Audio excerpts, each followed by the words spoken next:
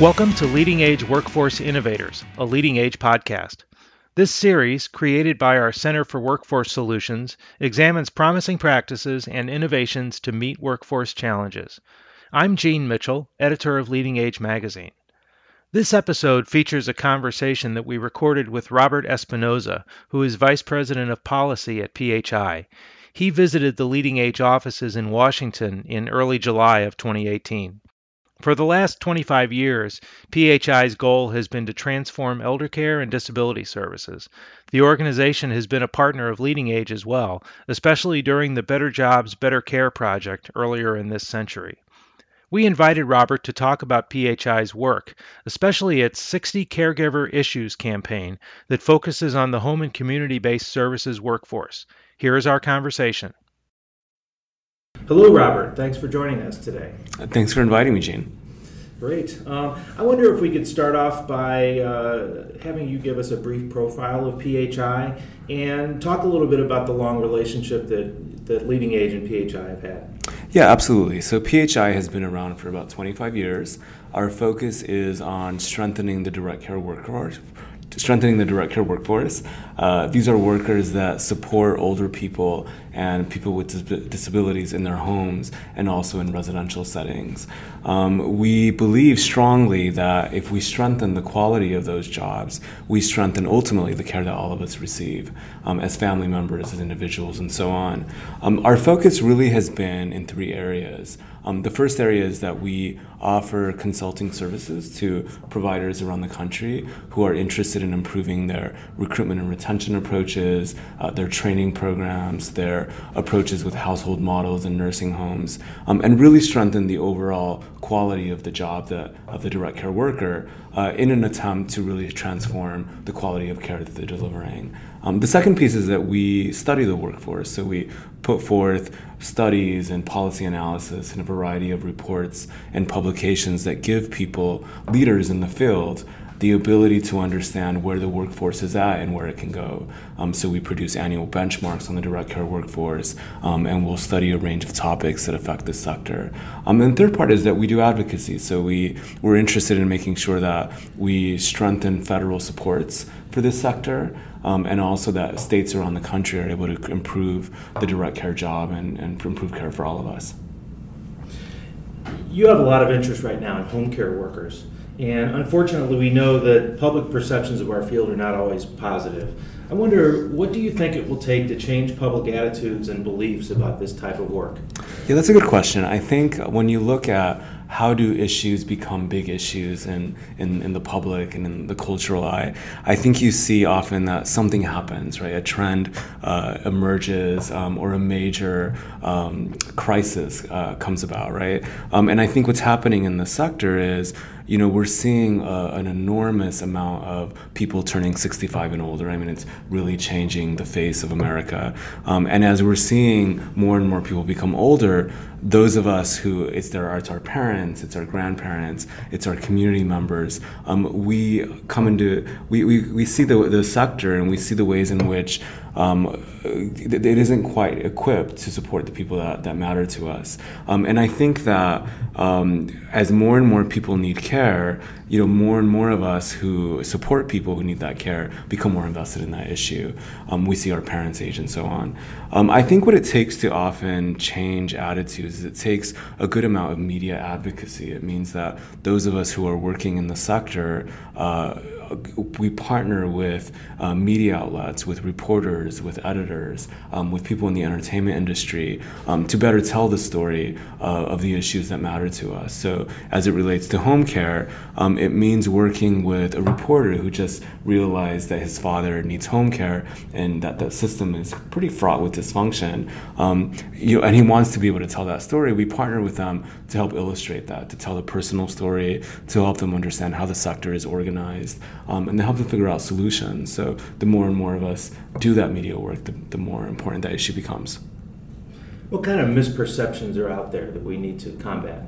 I think the greatest misconception is that home care is easy. I think a lot of times we see our parents age and we realize that we need a little bit more support at home, and we actually find out that it's complicated to find a home care worker. It's expensive. It's difficult to navigate the Medicaid system if you need that kind of support, and increasingly it's harder and harder to find a home care worker in your community. And this is especially true if you live in a rural part of the country.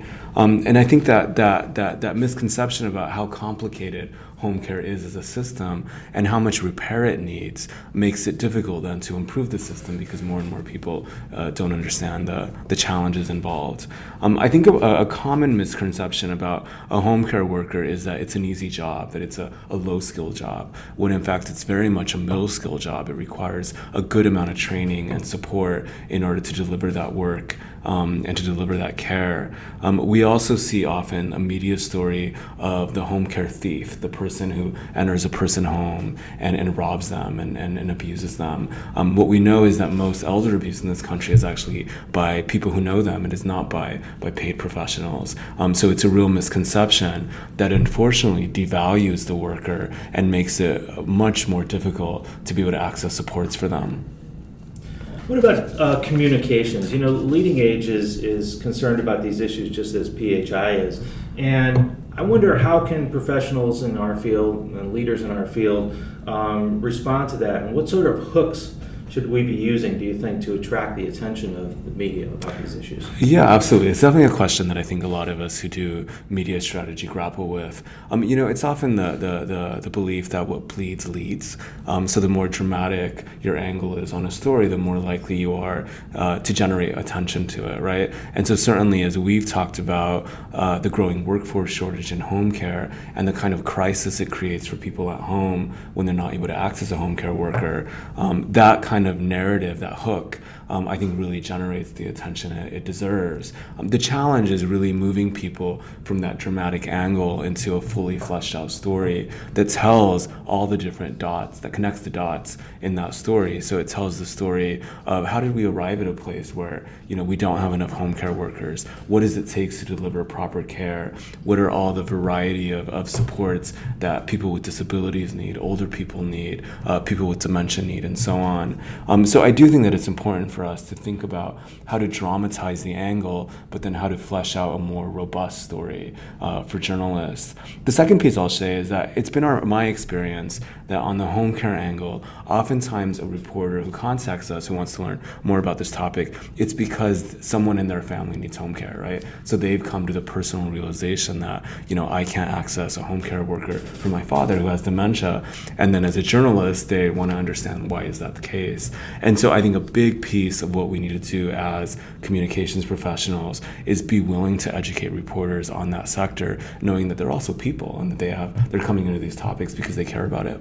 Right, that family connection is always absolutely seems to be the driving force behind a lot of people who come around with these issues. Absolutely, and it's very emotional. It's an experience that any of us who've had. The moment it hits, it really eats up our time. It takes a lot of our mental energy to try to figure out how do you support our father, for example, and make sure that they live the quality life they need. Yeah. What is the 60 Caregiver Issues campaign? Can you tell us about that? Yeah, absolutely. It's a 2-year education campaign that we launched in February of 2017.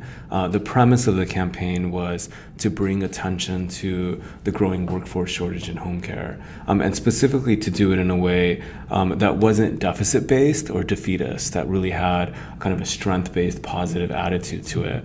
Our experience at the time was that there was very little attention on this growing workforce shortage, and the few stories that we did see often assumed that it was here to stay and that it was something that we're just going to have to live with through that crisis. And we disagreed with that. We actually think it's a shortage that if we tease out the various components and we think about the variety of solutions that can be implemented to really address it, it can be solved, and we don't have to live in this reality. So in February of 2017, we launched a 2-year campaign. Every 2 to 3 weeks, we release a new solution to the workforce shortage. So we'll release 60 solutions by the end of this year. And they've covered topics from how do you support people with dementia care and how do you strengthen the workforce to better understand that topic. So how do you support immigrants in the workforce? Immigrants are an enormous part of the direct care workforce. They're 1 in 4 of those workers. And in a climate that's really attacking immigrants, we really are threatening the supply of that workforce. And so it's those kind of topics that have allowed us to give people a different perspective, a new worldview on what it means to support home care workers. Great. So you're a little bit more than a year, probably a year and a half into the program. So have you learned any lessons so far?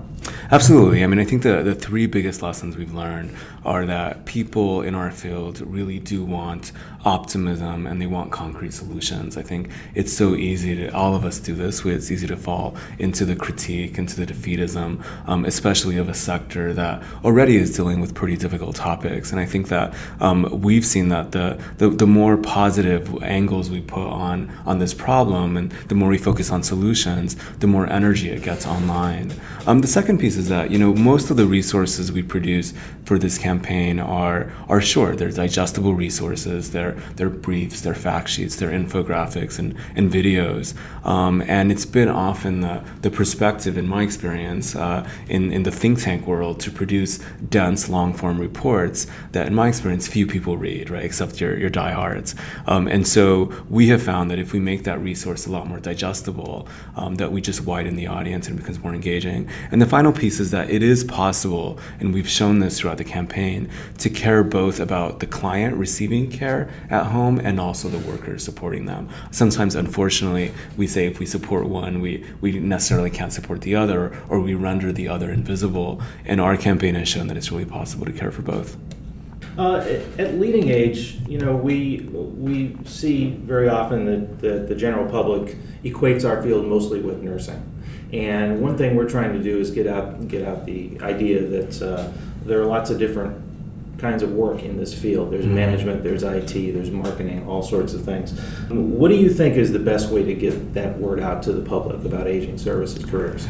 I think our focus is specifically on the direct care worker, a large percentage of which are women, they're low income, women of color, immigrants, and so on. And what we have found recently is that it's helpful to think about how do you frame the job in a different way than you framed it before, especially if what you want to attract are new demographics. So if we want to attract men, if we want to attract younger workers, if we want to attract older workers who might be looking for a second career, right, in retirement, it's important to think about, who is your target audience and who are the people that might be able to fulfill those roles that might not historically be targeted. We've seen specifically a lot of success in social media. We recently profiled an initiative in Minnesota where a social media firm decided to reach out to more younger people working in the sector or who wanted to work in the sector. And they placed a number of ads that featured young people. They went through Twitter, through Facebook, through Instagram,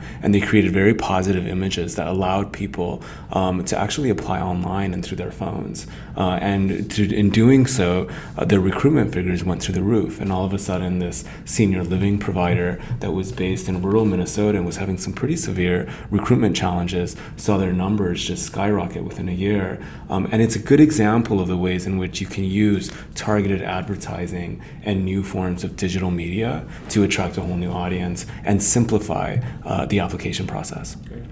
Robert, thanks for speaking with Leading Age today. Thank you. Thank you for having me. That was Robert Espinoza of PHI. Thanks for listening to another Leading Age Workforce Innovators podcast. You can learn more about the Center for Workforce Solutions at its website, partofleadingage.org. I'm Gene Mitchell. Our producer is Charlie Visconage, and the Leading Age Center for Workforce Solutions is led by Susan Hildebrandt. You can listen to more Leading Age podcasts on our website, and you can subscribe at iTunes, Google Play, Apple Podcasts, and Stitcher. If you like what you hear, please give us a rating and leave a comment.